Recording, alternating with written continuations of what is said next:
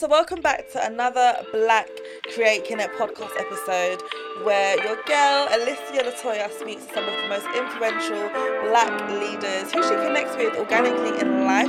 And today we have someone really special that I met in Cannes this year.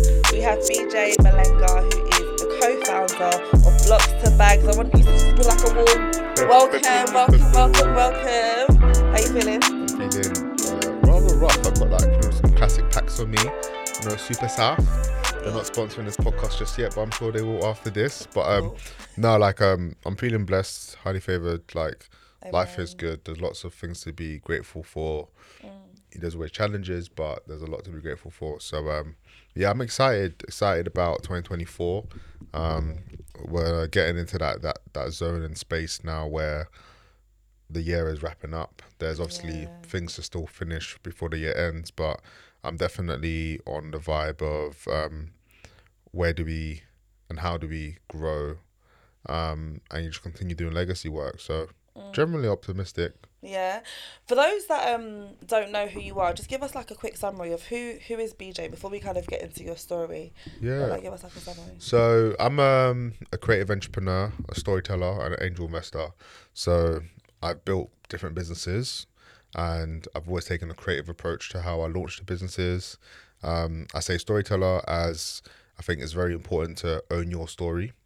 So over the last 10 plus years, I have popped up and done various things in different mediums, whether it be TV, radio, on YouTube, on Instagram, on a whole host of different platforms. You might even catch me on TikTok sometimes. So I think telling stories for your own personal brand, telling stories for your business, telling stories for your clients is something that is very dear to my heart.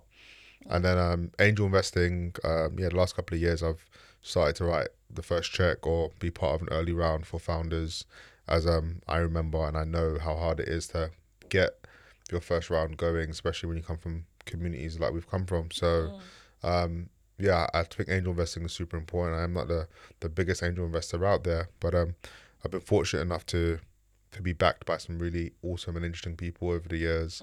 And I take great privilege in connecting people and helping people get the finance and money that they need to be able to have the impact that they desire. That's dope.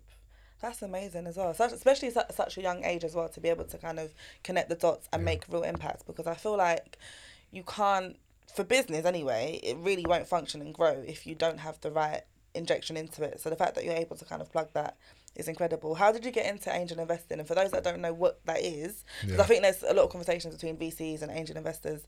Just clarify for everyone what that actually looks like and how you like it.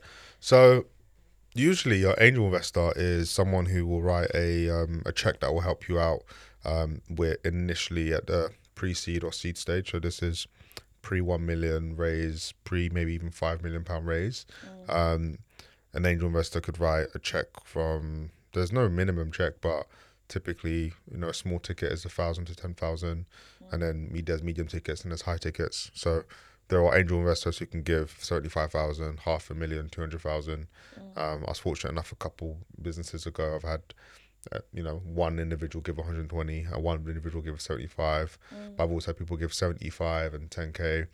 Normally an angel investor comes with a bit more lived experience and black book, so you're getting more than just the finance. You're normally getting the finance and maybe some coaching, maybe some business model sessions, some finance sessions, or some contacts. They tend to be high net worth individuals, so individuals who have extra money. There is also a tax benefit for a lot of people when they write checks, as you can be part of an SEIS scheme, which is a form of, not a tax write-off, but it's a system that's been made that is made favourable for people to invest their money back in the UK economy. So just explain that a bit more, because I feel like that's in charity world, if you give money to a charity, you can get something called gift aid, where the charity gets extra and you also get a tax reduction when you have your tax bill in the end of the financial year. So similarly, in the investment world, when a business is raising their first 250k, individuals who invest, if the company is liable or able to kind of get the paperwork done in time, for for people, you're going to get the benefit of being able to get an SCIS. An SCIS is basically that money that you get if the business shut down, you get half of your money back from the government, basically. Right. So, yeah, it can be quite a very, very good term for a lot of people as they're thinking about strategic things to do with their money. So when you decided to get into angel investing, how did you kind of go about deciding, okay, this is what I'm going to do and this is how much money I'm going to put into it. Yeah. These are the type of businesses that I'm going to go for. I want to get into your story shortly and how you got into creative storytelling, but just whilst we're on the topic, it will be good to kind of understand how you landed there and how you go about making decisions, like investment decisions. Yeah, so caveat for me, I've been an entrepreneur since I was a teenager, so there's a lot of people who I've met who've done well and some who haven't done well, but there's a lot of people I've met who've done well. So my network and the black book I have has grown as I've done the 10,000 hours, as they say. So I've done, 15 plus years of being an entrepreneur now, and there's people from all kinds of walks of life and corporates who I've met. So just by the very nature of catching up with people, you'll start hearing about businesses that they're involved in. They'll tell you about deals that they're thinking about. And I've always been an inquisitive person. So there's people who I used to pitch to for money for my business. And then over time, I made other friends who were in the industry who were also VCs. So the difference between angel and VC, as we spoke about earlier, is, angel will typically invest their own money. A VC will invest an institution's money. So there is a pot that's been collected from family offices, from other high net worth individuals, and also from other investors, oligarchs, and also like banks sometimes. And that pot of money is normally like 300 million, 100 million, 50 million, Right. 10 million. And they're investing that pot over a duration of 2 years or 3 years or 4 years, whereas an angel is putting their own capital at risk or the capital of people around them at risk. So for me, going through that learning process of being like, oh, the VCs are a bit sharks. Sometimes if you don't know who we're dealing with, it's like very much on their term and on their favor. And you might be talking to someone, have a good rapport, but it doesn't mean you're going to get a deal.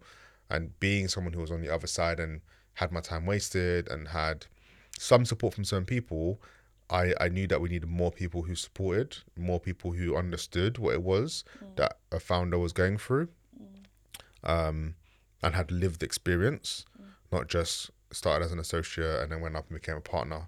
So for me, it was very important to, whenever I had the spare income, not just to invest in stocks and in property and in other assets, but to be like, I want to back smart people because smart people change the world, and simple solutions that solve everyday problems are the things that matter and have created generational wealth for so many people before us. Apple was just one computer, and now there's a phone, there's a headphone, there's a Yeah. tablet, there's streaming services, there's all kinds of stuff they've got revenue coming in from. So the power of like backing simple ideas can be so powerful. There's obviously risk, and big thing with investment is all capital that you invest should be at the capital you're willing to lose. So you always have your rainy day fund, your emergency fund, all those kind of things covered out. But for me, I'm not like waiting to be a billionaire or to have £100 million exit or £50 million exit to be like, oh, I'm going to start backing people. Because if you start adding up all the money you'd be spending in your club nights Yeah. or buying drops, it just comes down to what you're prioritizing. And what I found real powerful was actually joining syndicates. Syndicates are groups of people, other angels that invest, because I'm meeting more people that I'm finding fascinating and interesting for things I want to do in the future, but also they're bringing me deal flow, and deal flow being, that constant flow of opportunity that you might find interesting. And over time you develop a thesis. So I actually went to something called Angel Investing School, which my friend Andy Iam runs.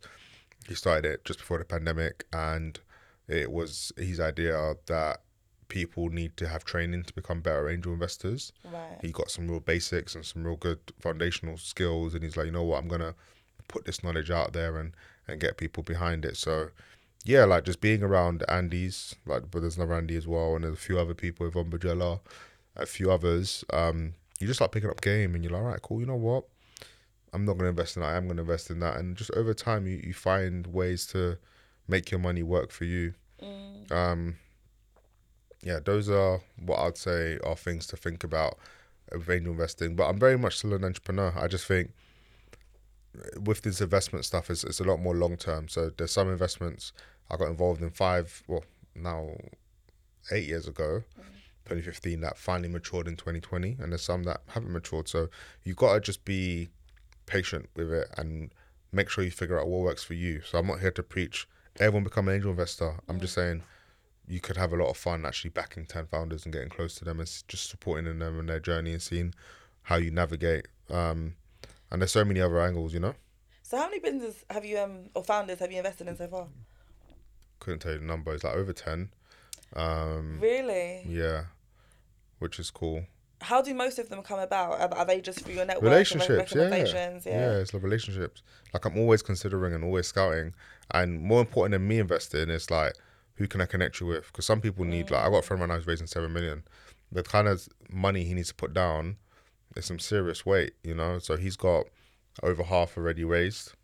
So he's on that pathway. He's got 50 employees. They're doing well. So there's something to do. There's like someone I just backed who raised 100,000. He did it in like 3 weeks. So there's always different people that will pop up. I've got friends who've like invested in over 80 businesses. It can get addictive, and Really? there's other ways to back a business. Doesn't always have to be cash. It could be, right, I'm going to give you your first couple of clients, or I'm going to help you promote this stuff and see how far you can go. So a friend of mine is building a members club, and I'm like, right, cool. I'm going to sit down with you for 3 hours on Sunday and just go through your business plan and go through your strat, ask you some questions. And I know that it's probably a lot more valuable than a person that's just giving them 50K that hasn't got that context, those network, those black books. So it can swing and balance. So there's like people you've invested in financially, but then if I think about people I've invested in on a consultative approach and also just a knowledge approach, we're looking at in the thousands. So yeah, my first ever business was tuck shops in schools. Like I had other little things I was doing, like talent shows and stuff, but the proper one was having a shop in the school playground and then wanting to franchise it to other schools. So I've always been passionate about people building their entrepreneurship journey, people starting their first business and making cash flow. So it kind of feels like a natural move for me. How about you? I don't know if people normally get a chance to like ask you back, but you're doing the EDI thing. The community is growing that you've got super strong. You're pulling up and you're really helping people connect roles. Have you ever considered getting into investing? And yeah, how are you supporting people on their journey of this ownership and business thing? Because it kind of side hustles and growing is a thing that is such a conversation, or independence and equity is such a conversation in our culture now. Yeah, it's a good question, and I feel like me personally, I think I need more experience in the business world because I'm working full time as a lead DEI consultant, and that's consulting, and I'm building the business as well on the side. So I feel like I would definitely be open to it. I feel like that's something I'll do probably in 3-4 years time or so. But it's something that I need to, I think, build up more experience. And naturally, interestingly enough, before you came, someone sent me a list of like probably a list of like 100 VCs and angel investors in an Excel spreadsheet randomly. So I feel like the energy is allowing me to have conversations. Even Andy, I'm speaking with him on the podcast next week. So I feel like it's naturally, I'm kind of gravitating towards understanding more about it, but I need to learn more first. But my goal right now is helping people with connecting them with careers, because I can identify that everyone's not an entrepreneur. Everyone's also not a business owner. There's some people that just want to have security and want to go for the career route. And that's my strength right now because I've got experience and background in recruitment. And that's where I can help people with how to navigate their career and still be successful in doing that as well. So I feel like that's the journey that I'm at the moment. And then at some point, I'll probably get to that. Does that make sense? Yeah, absolutely. And I wasn't a business owner like you from 12 years old. So I kind of want to hear more about that. Yeah. But before I do hear about that journey, when you make decisions on who to invest in, what's the nature of the businesses that you usually... Because, again, when I went through the list today, I saw, like, agriculture or fintech and just different areas. So what type of businesses do you typically find yourself investing in? And is an idea enough? Do you need to see proof of concept or something more? Yeah. An idea is not enough because ideas are ideas and execution is everything. You know, there's so many people that had the first Deliveroo that never really became Deliveroo, and Loads of people had their own Uber versions of Uber. So execution is everything in business. A lot of times the people that actually get the most revenue or the most backing are, apart from nepotism and people just having relationships, a lot of times founders from diverse communities have to prove some stuff. And proving some stuff doesn't have to be the final app or the final big website or the final big pop-up shop. It has to just be, right, we've got 5,000 people on the waiting list who've already prepaid. We've got like these 7 or 8 strategic partnerships ready to go. We need capital to do X, Y, and Z. This capital that I'm raising is going to enable us to like last for 18 months or 22 months, 24 months. So you're looking for a few things, and every investor will be different. You know, I'm moving a lot more heavy in the space now, and I'm so passionate about it. So I'm building my own Dragon's Den. So I've got a That's sick. Oh, yeah, with blocks of bags. yeah. Oh, So we've yeah. started a sub brand called Bag Drop, but Bag Drop, where basically the bag gets dropped on people who are looking for the bag, and we take over different venues. We started with a big venture capital firm called Stride as our partner. They have over £100 million that they have already available to invest, and we've took over their HQ recently in October, and we brought over 100 people together. Half the room were people looking to currently invest, and the other half were people looking to currently raise. And we put on 7 people on the stage with a DJ, 2 hosts, had a really immersive, fun back-to-back process where they pitched, and all investors were given their own auction-style placards so they can raise their hand if they wanted to be introduced to that startup by our team after.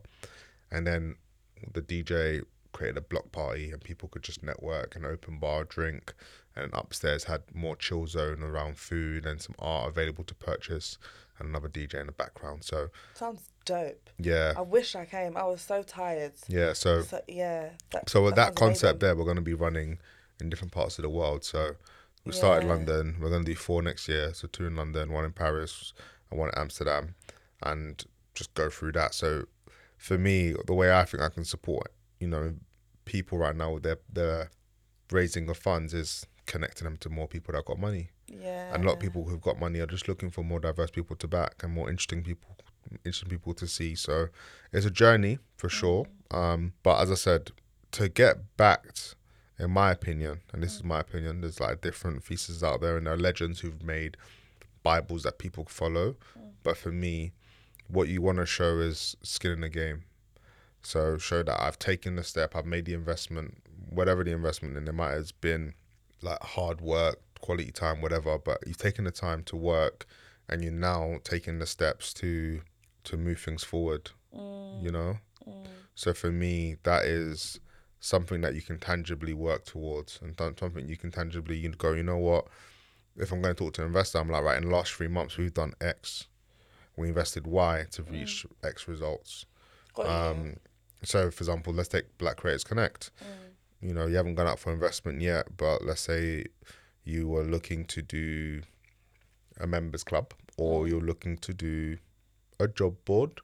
There's obviously these things exist already, or a conference. So, like, there's 3 different type of businesses. I'm looking at your community that I'm part of and thinking, where could it go? But which one should I unpack for you?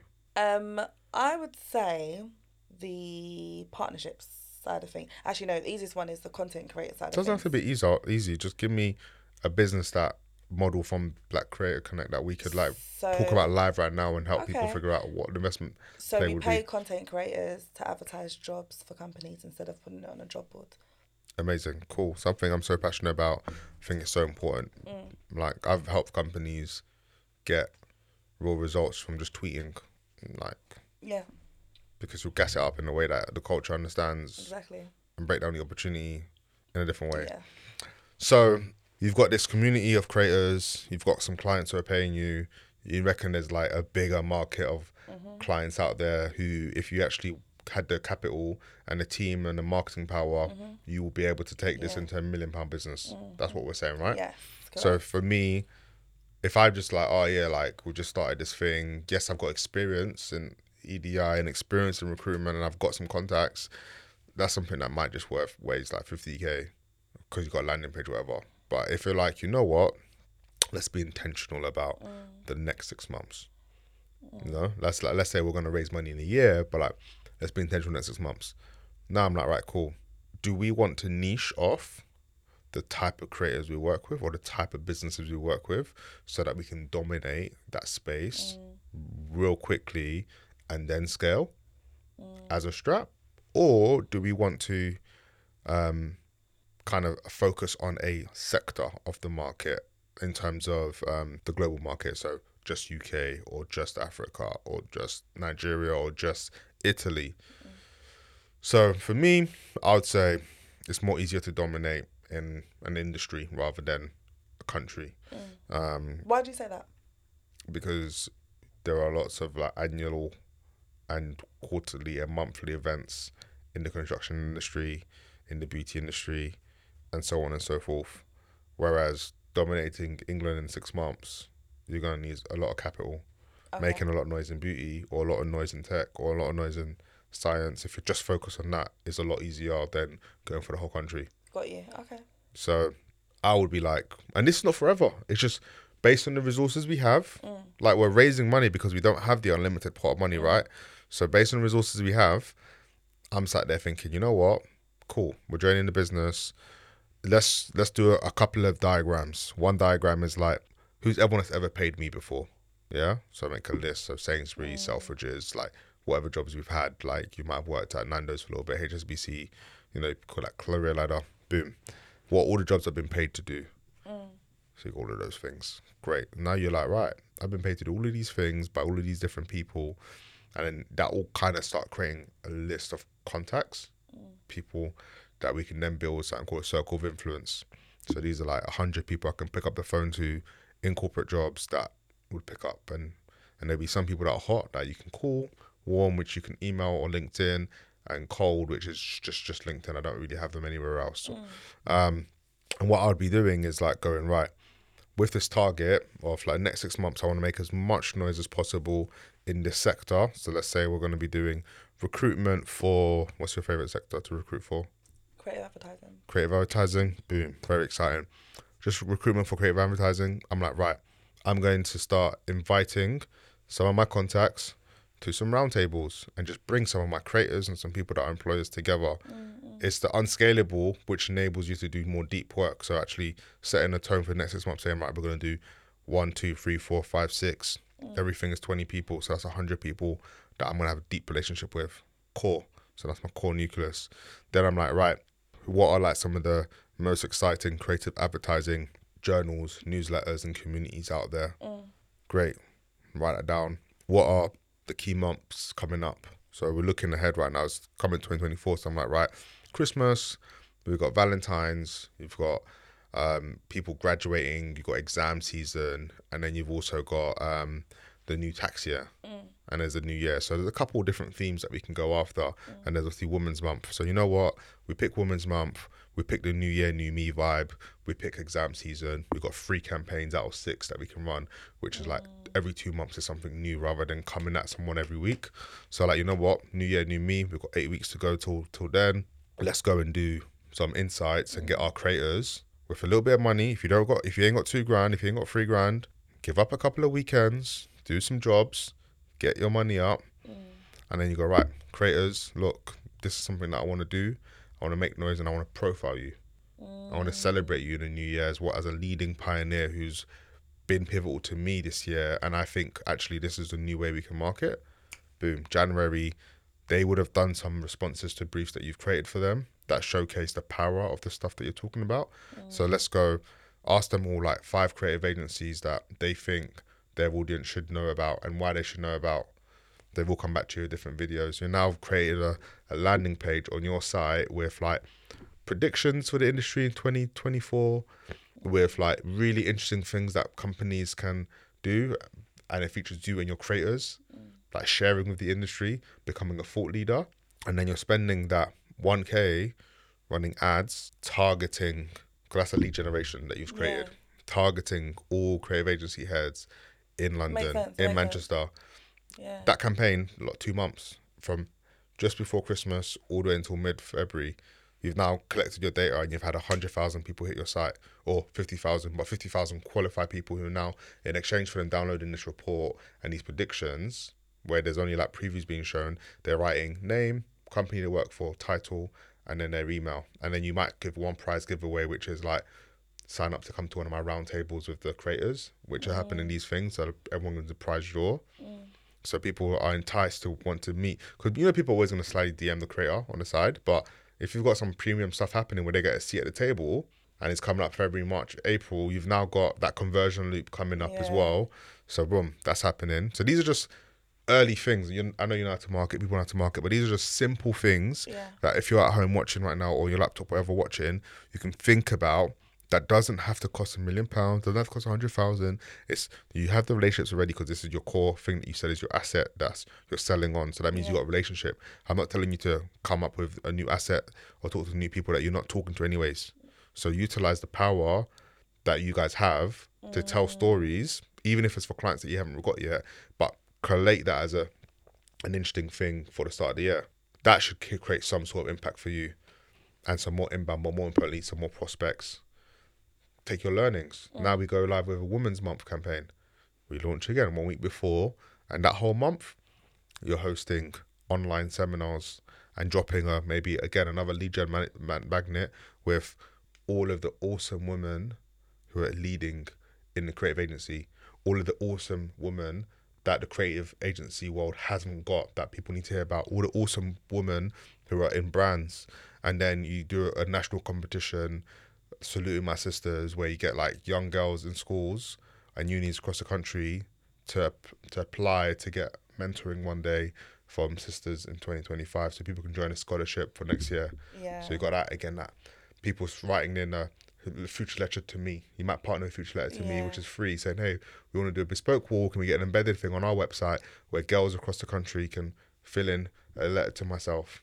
So you got this digital campaign. In March, you do one more thing, maybe as I said, for exam season, for graduation, and it might be powerful stories of creators. And now you've got this other community of people that you've engaged with, talking about why they're what happened post exams and how they've still managed to navigate their career. So again, inspiration. So what we've done here, we've created something that's a lead gen in the first 2 months, another thing within 4 months, another thing within 6 months, all with the aim of getting a lot more viewership on your site, because your thing is going to be digital, a lot more contacts that are senior, and then these kind of like really deep in-person experiences that will have over subscription because it's been limited to 20. And you've now got data bank that says we are hot commodity and we have all of the hottest agencies knocking on our door.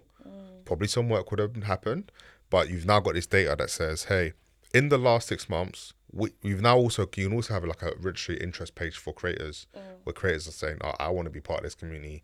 But you're going to be looking at a thing based on how much you dial it up or dial it down, a thing where you're able to go, right, I currently have 30 vetted creators that we've worked with in the last 6 months, but there's 500 who are on the waiting list. I currently have 5 beautiful lead gen magnets that lets people know that we can do stuff, that have enabled us to have 50 inquiry calls. Right. We've now also got over 300,000 hits on our site because these creators have sent traffic there, and these are the types of people that have come to our site that have downloaded our material. We've had 10,000 downloads because we've been pushing it for 6 months. Useful things for the industry.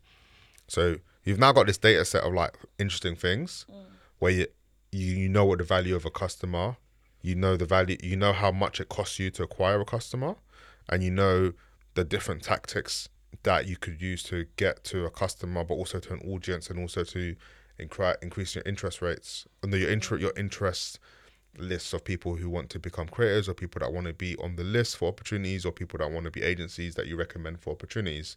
That conversation and that packaged up, and a conversation where you're like, so month 6, we're like, right, let's build a deck.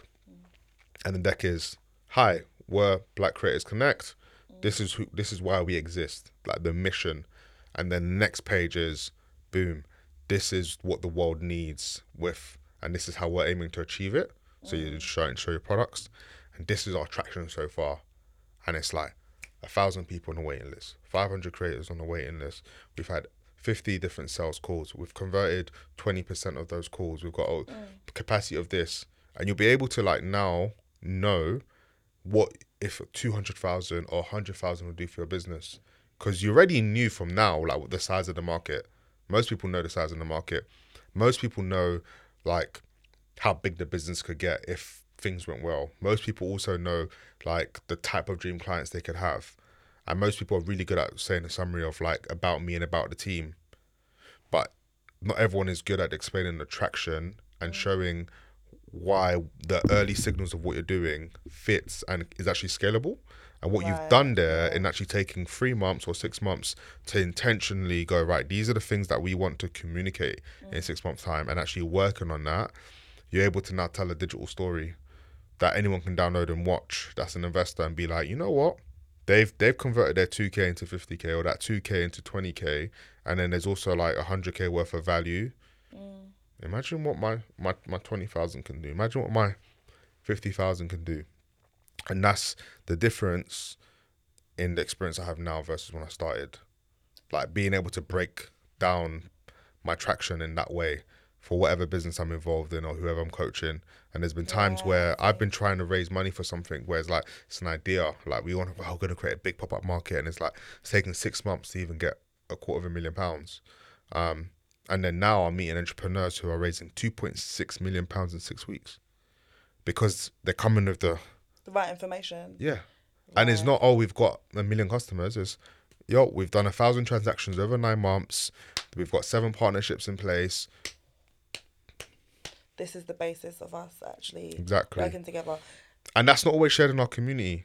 So Yeah, now it's I'm like, not. Like, this was incredible, by the way. thanks. I'm in awe. I'm hoping I was not taking off the mob. But it's like, this can apply to any business. Yeah. It's like you got to figure out like, what we're going to tell, because there's certain things that are important. And without talking buzzwords, everything I've told you would enable you to answer the questions that they're going to ask you, like what's the lifetime value of your customer, what's your cost of acquisition, what's your scaling Yeah. approach. But all of that, and there's no point me giving someone all them questions without showing them, yo, this is the roadmap you need to be doing. Because when you do that, when someone asks you and you Google it, you're like, oh, that's that. Oh, that's that. This makes a lot of sense. And the fact that you've broken it down in a very basic, understandable way, I feel like you've explained it in a non-complicated way. That's it. And I need to understand, like, how did you get this mindset? Like, how did you? I know you said you went to angel investing school, but you obviously, it seems like it's something that you were born with or you had influence from young. Damn. So I need to understand. This is great to know. Yeah. But for those, also, sorry, before I go into even your story, for those around them, people right now that are listening are saying, right, I wish I had people around me that can feed this type of knowledge into me. Yeah. What would you advise for them to do? Because I think that this conversation can be worth a lot of money. Yeah. I'll be honest with you. You can charge for that same piece of consultation. Oh that no, I you've do. just given to I me. be charging. But Yeah.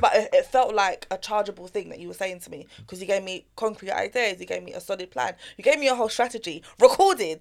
I feel special. Yeah. So Up to you to pull it out. Someone takes it.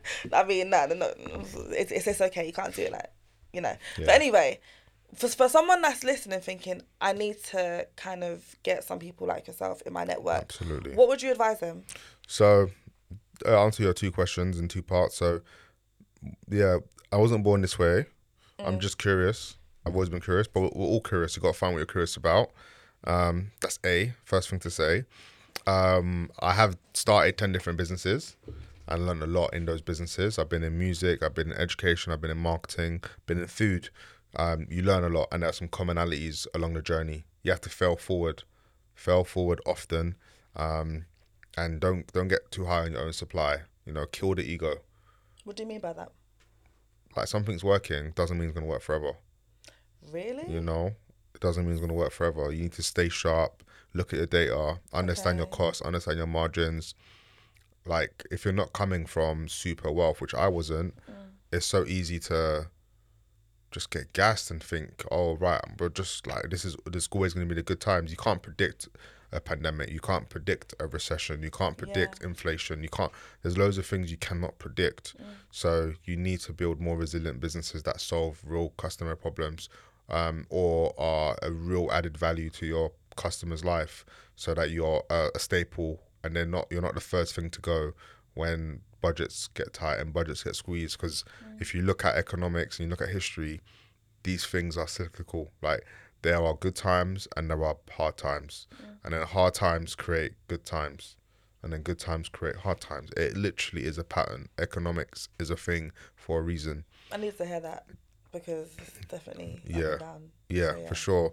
And then flipping it over to the other side of your question, so where have I gone for information and where can someone else go for information?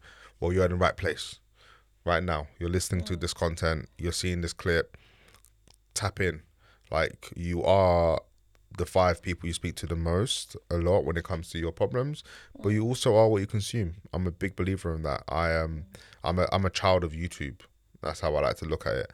I spent a lot of time watching documentaries, interviews, behind the scenes, asking questions of how things are done, playing things on slow speed, on fast speed, captions, no captions, take notes whilst I watch stuff.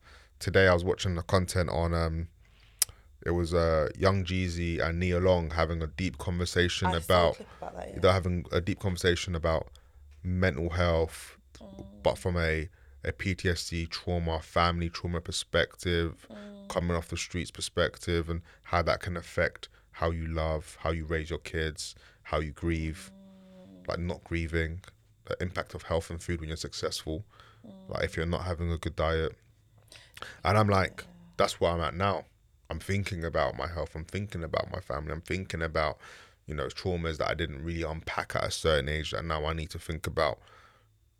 And YouTube is still giving me that value. But there was a time when I was watching videos of Richard Branson, Russell Simmons, Theo Peters, Peter Jones, all these different legendary investors or entrepreneurs who built iconic things, whether on our TV screens or brands we know.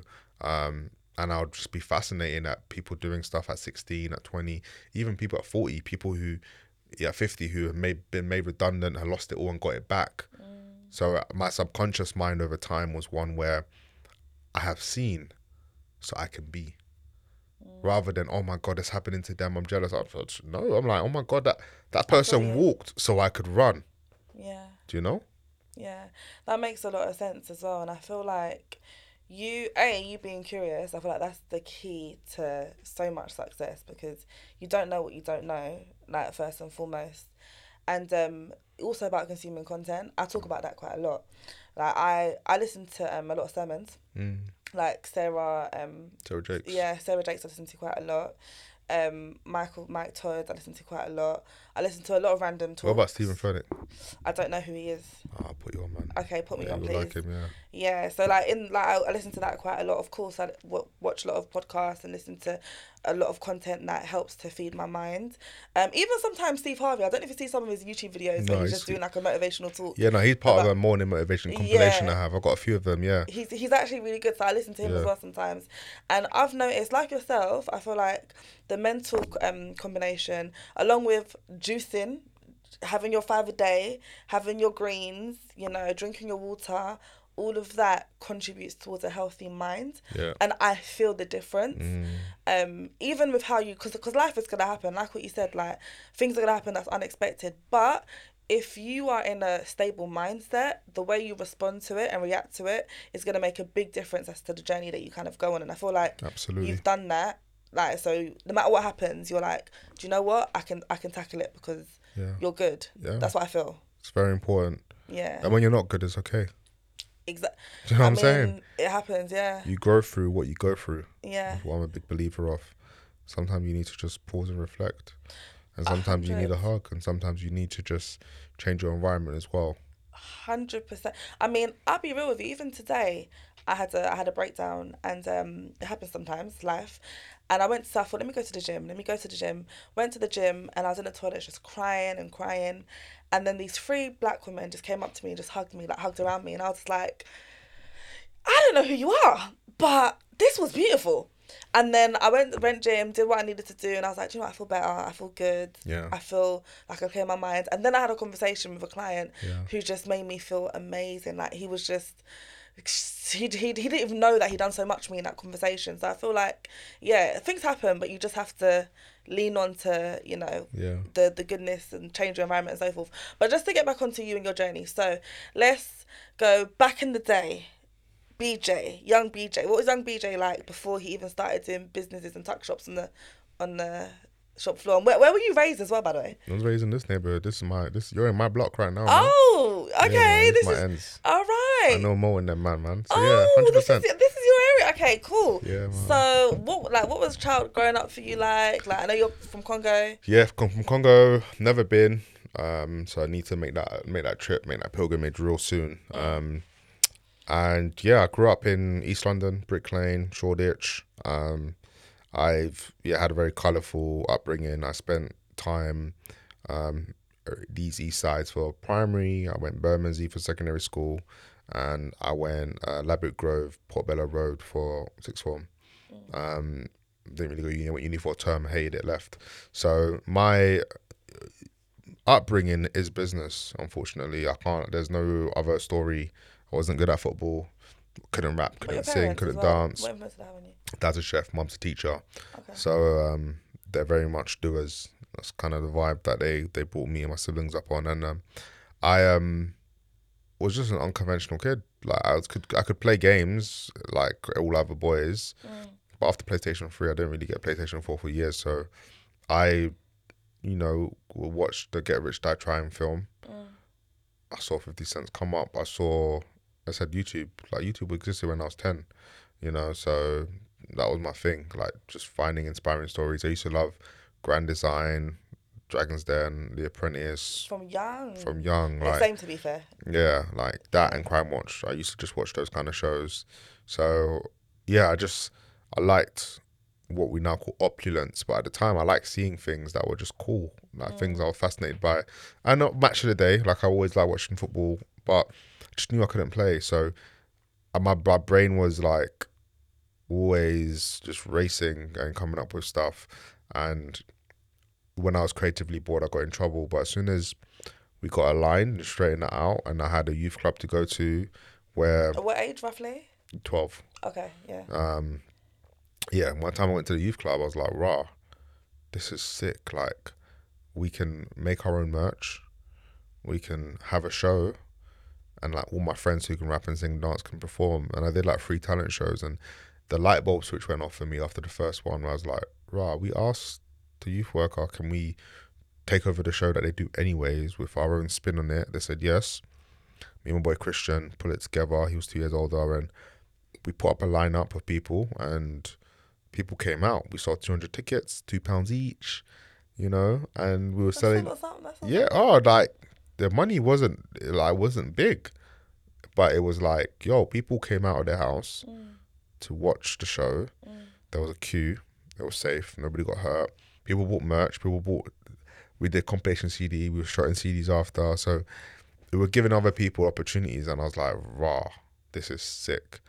Like, something that we thought about actually happened. So and you made money from it as well? We didn't take no money. Like, when you're working at a youth club, you don't take no money really. Okay. But like, there was a lot of honor and passion, and like, cause obviously they've got like people doing like lighting, and there's cost to produce stuff. So at the time, you're not thinking about stuff like that. You're just happy to be given the opportunity. But the significance of that moment was nothing to do with money. It was all to do with the mind. Like, we came up with something that we thought our ends needed. And you did it. And we did it. What feeling did it give you? It was like, what next? I'm like, oh shit. So you got like a little adrenaline rush, like, okay, exactly. Cool, this is happening. What next? So that's the kind of kid I was at. And that helped me just really focus at school, because I wasn't really focused before. So from then, I was just like, I went from being super naughty to handing my homework on time. When you hand your homework on time, it means you're thinking. It means you can actually improve your grades. And I was cool with everyone at my school, colloquially, not everyone, but a lot of people. I had a lot of good relationships with the naughty kids, the smart kids. So when it came time to opening the first shop, it was like, of course BJ's going to do it, because it's like, you're cool with everyone. So how did you get away with that? Usually schools that wouldn't allow so I had to pitch the head teacher. Oh, so you actually went to go and pitch the head teacher? Yeah, pitch the head teacher. She said no, and then I pitched a head. She invited me to come pitch the head of years. I pitched the head of years. They're like interesting, and then I pitched the school governors. So I did 3 elevator pitches. At 12? That was at 14. Who guided you through that? The internet. That's incredible. Just like, guys, the internet is like the biggest gem ever. So for me, I was like, yo, I'm gonna take time and do this thing that I think would be sick. And I was studying business study for the first time, GCSEs at 14, and it was like, I was just learning about, and I was doing history, so you're learning about prohibition, the black market, and I was like, rah, there's a little black market going on here. Like, let's actually set up our own thing. So that was my vibe, innit? I was like, pitched it, and they said yes after 3 times, and we went ahead and did it. And me and like 8 other kids, 8 other teenagers made it happen. And every day the shop was open, selling flapjacks, Kit Kats, juices. We made like a deal with the canteen to make flapjacks for us, and we made a markup on it. Used to buy. Really? Yeah, we're just really doing deals like that, man. I used to come in with a bigger bag of snacks, and like, yeah, the teachers loved it, and it stayed in the school, and the school kept the tuck shop going after I left as well. So I went and I opened up other tuck shop in other schools. I'd go and do a talk. How did you go and do that whilst you was at school? So college, Oh, okay. I was able to proper scale up, because college you're not there like 9 to 5. There's some mornings you're not there, some afternoons you're not there. So I'd sign myself up on like these inspiring speakers for schools. I found a bunch of them that they exist. So I put myself profile up and told my story of from naughty kid to A stars, inspiring kids to go and do it. I've built a business. I like to come and do it, and people always book me, and I'd go in and go, right, let me give an assembly, but in return, I'd like to talk to your head teacher after the assembly or one of the senior heads of years. And that was my marketing strategy. I'll do an inspiring talk for free, kill it, shut it down, talk to the naughty kids and the good kids, and then in my story I talk about the shop, and then kids will be like, oh my God. I'm like, raise your hand if you like a shop in this school. I'll raise the hand, and then, so that's how you did it. and then I'll talk to the schools after that, and then we just went in and set up shops in different places. Did you not get any pushback because of the whole? Do you remember Jamie Oliver done this whole thing? Yeah, of course. But like, I was like, as I said, I'm not selling like Rockies or like ice cream. We were selling flapjacks, cookies, juices. It's like in between the grey lines is the things that people need at that break time, you know? Okay. So you managed to get away with it. And then in regards to running it, like how long did you run it for? How did you manage to run it like with different, did you hire people to do it? No, so like the idea of the franchise is that the young people would set up their own shop. So you go in, you train them, and then they could order food from like a wholesale agreement with the school, but also with wholesalers. So the wholesaler would send the food to the school, the kids will order through my catalogue. And that was a good safeguarding approach, rather than the kids like going to different shops and buying stuff. Right. Did you have like a physical catalogue that you gave to them, or was it like an online thing? Yeah, we made an online thing on PDFs, and then we printed it out as well. So both. So then, how did you make money from them? Did they pay you for the franchise? So the school would pay for us to come in. Oh, I see. And what then you mean. so that worked. Yeah, training's covered, and then you would get your own cut of like the markups on getting the food delivered to them. Stuff. Yeah, that's very good. I wouldn't even think to do that in school, because I just think, it's long, because they're gonna say no. So I just wouldn't bother. So it's good that you thought about it and you pushed through with the pictures. Yeah, so that was like a lot of my life from 16 to like 18, 19. Open 100, train 5,000 kids. I'm sorry, what? Yeah, when it was on BBC News. You say this like on a casual thing. Yeah, no, like, this is amazing. But it's like, for me, it's like I live many lives, you know. So I'm like, it's like, where else can we go? So then I was like, right, let's open up the UK's first market, like our own Selfridges, by us, for us. That was like my vision at 19, and I spoke at a big party conference. It was on the news, and I was like, look, we're going to open up our own department stores, our own pop-up market for teenagers. I took over the Trim and Brew, which is just around here, 50,000 square foot space, all 5 big rooms, and we trained 500 teenagers to run their own department store for a weekend. And we had like record labels, food brands supporting us. We got sponsorship from Barclays, Pepsi Max, EE, River Island, Essentia. MTV came and filmed it all. That's amazing. So that was me at 19. That's amazing. Thanks. That's so accomplished. But it wasn't easy. It's like, you have to do partnership, you have to build teams. The how is like when you put yourself out there and you get momentum, you start getting invited to conferences, you start meeting people, so things start happening, things start connecting. So I just became that guy that was always thinking of like interesting ways to get people to do interesting things. So when you thought about getting kids together for that, the shops and stuff, how did you decide, okay, who's gonna do what? Did they tell you we want to do a clothing shop or we want to do a record label shop? Like, how did you go about the logistics of things? Like, Yeah, so physically? that was like we'd worked on it for like 6 months. Mm. That was a long process at the time. And it was like 9 years ago now. So yeah, we spent time thinking. First, we were going to make a game. That was our first thing we were going to do, me and the team. And then we're like, no, actually, that we're going to stay in retail and just like take what I've done. Because I used to do like groups of 10 when I was at schools. And I was like, I want to take this to another level. I want to go do something bigger. So yeah, training 500 teenagers was like the vibe. There was like a lot that we didn't know that went into like building this thing. And we were doing stuff like basically doing pop-up shops. So I had a shop in Box Park, old shop in Old Street with a pair here, stores in Brixton and What's it Camden. called? That was called Supermarket, and the tuck shop was called Super Tuck. A part of the Super Network. Or Yeah, no? so that's before Super Network. So that's where Super Network's come That's from. outside. Okay. So I had Super Tuck, then I had Supermarket, Super Academy. So young people come Yeah. get trained at Super Academy, and Super Academy, Supermarket, and yeah, by 21. We trained 10,000 people basically, and that was a journey we were on. And then I branched into other things. I went into influencer marketing. I also went into. In what respect? Sorry, just to I had my get own clarity. agency, like helping brands get influencers Right. to do campaigns for them. So we worked with Coca-Cola, Kia, Domino's, Virgin Records, Sony, and my business partner was a YouTuber. The other one was a coder, and we built our own platform where you could basically a search engine where you could like write your requirements of what you wanted from an influencer. So X% of engagement, this type of Got category. you. And then we had a creator network of creatives who were acted as consultants. So creators who'd done really well, who could then do strat around creative for campaigns. So that was what we were doing in 2016, 2017, 2018. Sold my shares, and that business now is a subscription business for hashtags and influencer strat for people who are growing their social profiles. It's called Flick.tech, and it Okay. does really well. It's a multi-million-pound business that's flown. That's amazing. I'm so proud of the team over there. What did you learn from that particular business? Because I think it's great to talk about successes, but what are some of the biggest things that you learned in that? Dynamics of teams. So the reason I sold up was I wanted to do other things with my time, and some of my business partners were very young, and it was their first business, and it wasn't my first business. So there was mistakes that we were making where I was like, it was regular mistakes, and I'm like, this is going to be the reason it doesn't work. So just after I left, like the other partner who was causing a lot of issues, he left within a year, and then the other two were amazing. So they're still together and they're great. I'm friends with all of them, but yeah, the guy who was a headache, I appointed him as a CEO at the time, so I could like be involved in like more than one business.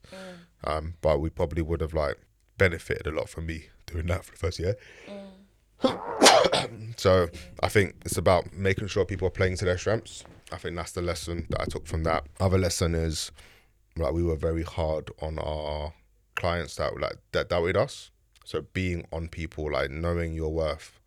We did that, and we like doubled down on that. Like you need to know your worth. Don't let people come at you because they're older or have ageism on you. What do you mean by that? Again, give us like a practical example of what you So there might be a prospective client that get in touch with us, and they would. Do you know the time of it? Oh yeah, sorry. No, not for me, but how long do you want your episode to be? Probably got. Says it there, 1 hour. So tell me what you learned Yeah. from like your running that business. Yeah. So, like, yeah, an example for me is as I said, like there's picking your team, but also the ageism stuff. So with ageism, I think you, especially when you're starting as a young entrepreneur and doesn't matter what you've done, there is a stigma that was there before. I'm not that age now, so I can't tell you. I'm still young, but I'm a lot more experienced and polished. But at the time, it's like, oh, you're just a uni dropout, or you're just a uni grad. Like, what do you know about life? Or, oh, you lot are so young. And I think it's important to know that you know what you know, and you've got conviction that the value you're bringing to the market is what you think the market deserves. Right, got you. Don't think you know everything, because you don't.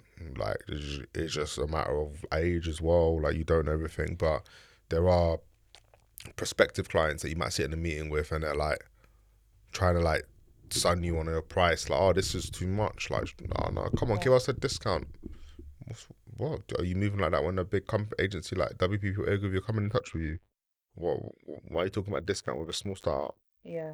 So just these little things, or um, you're working with a client and you're like, right, we need a deposit, and they're like, no, we don't need deposits. You need to join our supplier system. Okay, cool, let's play that game. But we need you to start the work now. No, let's join the supply system.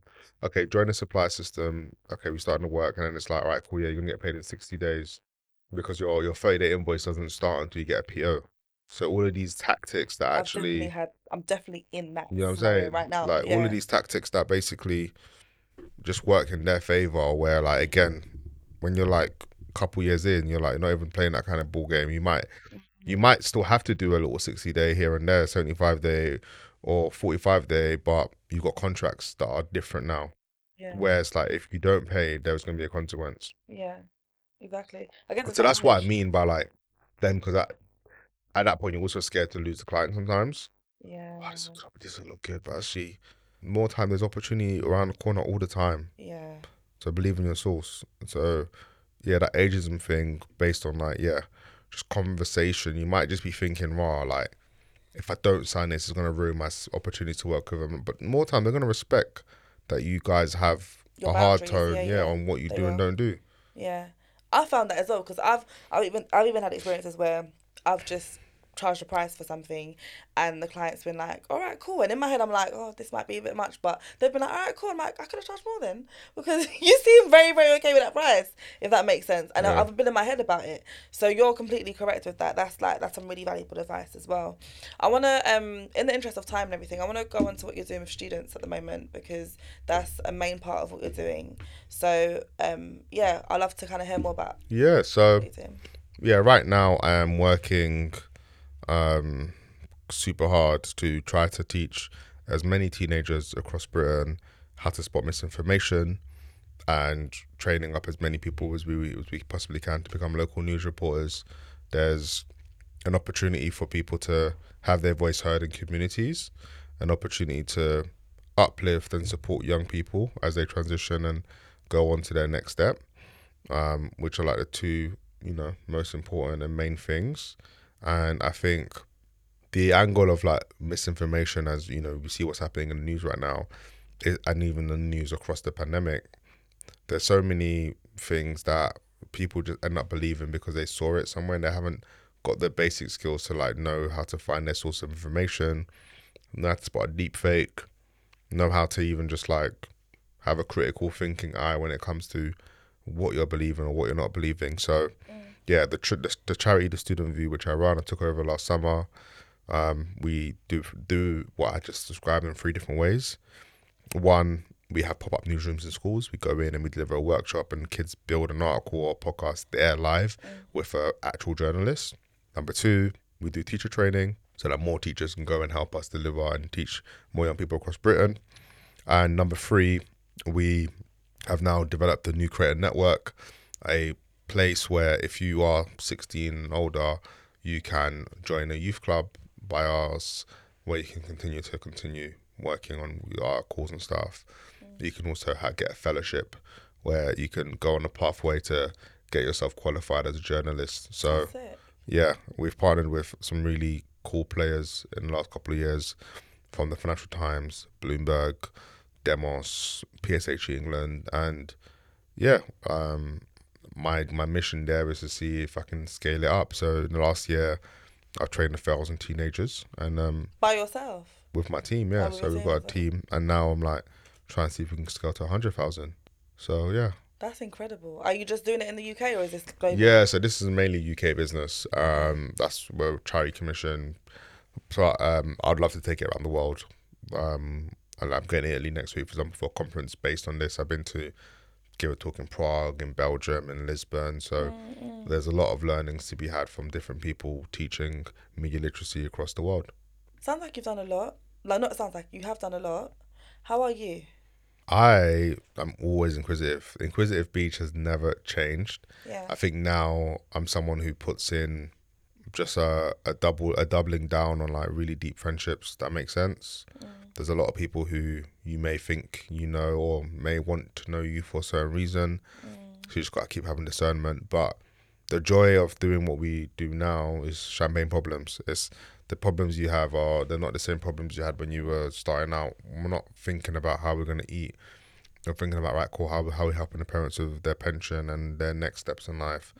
We're thinking about right, optimizing performance of your health and your life. So, cool. Like, are you learning weekly or monthly? Are you feeling rested? Are you recharging? Like after this, I'm gonna go steam sauna and swim because I'm like that's gonna just break up the day before I go have my dinner or whatever, or vice versa. And I think stuff like that is just so important. Yeah.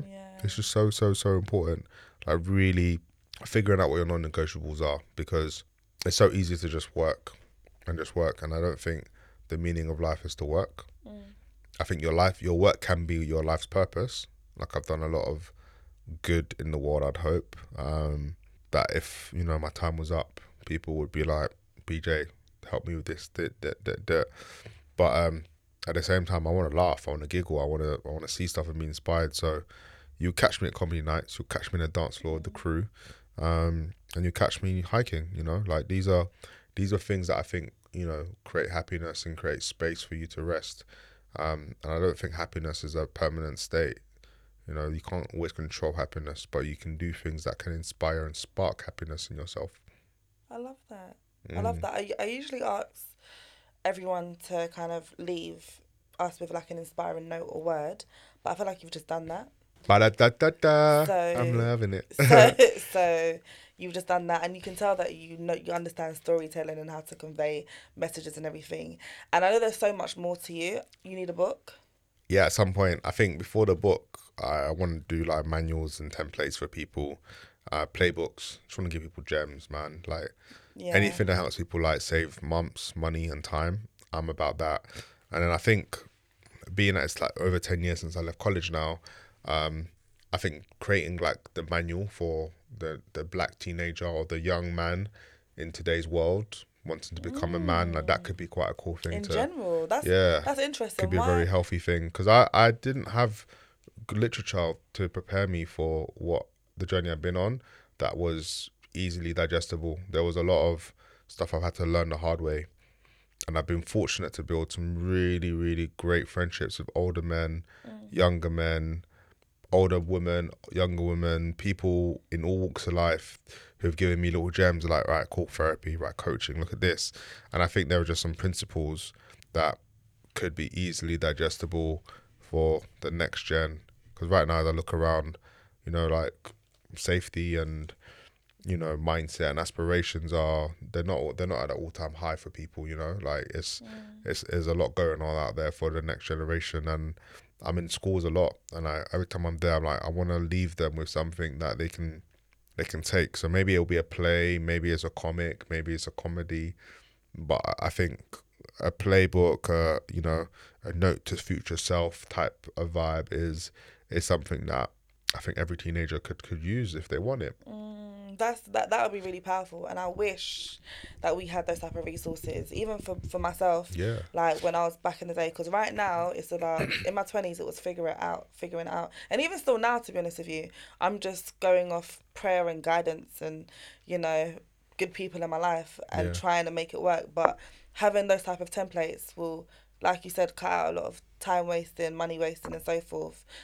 Honestly, BJ, like I don't know you too well on a deeper level. I feel like I probably will at some point. Are we building now? Yeah, Building I now. probably will at some point. I'm all about organic relationships and not forcing people to be friends with me.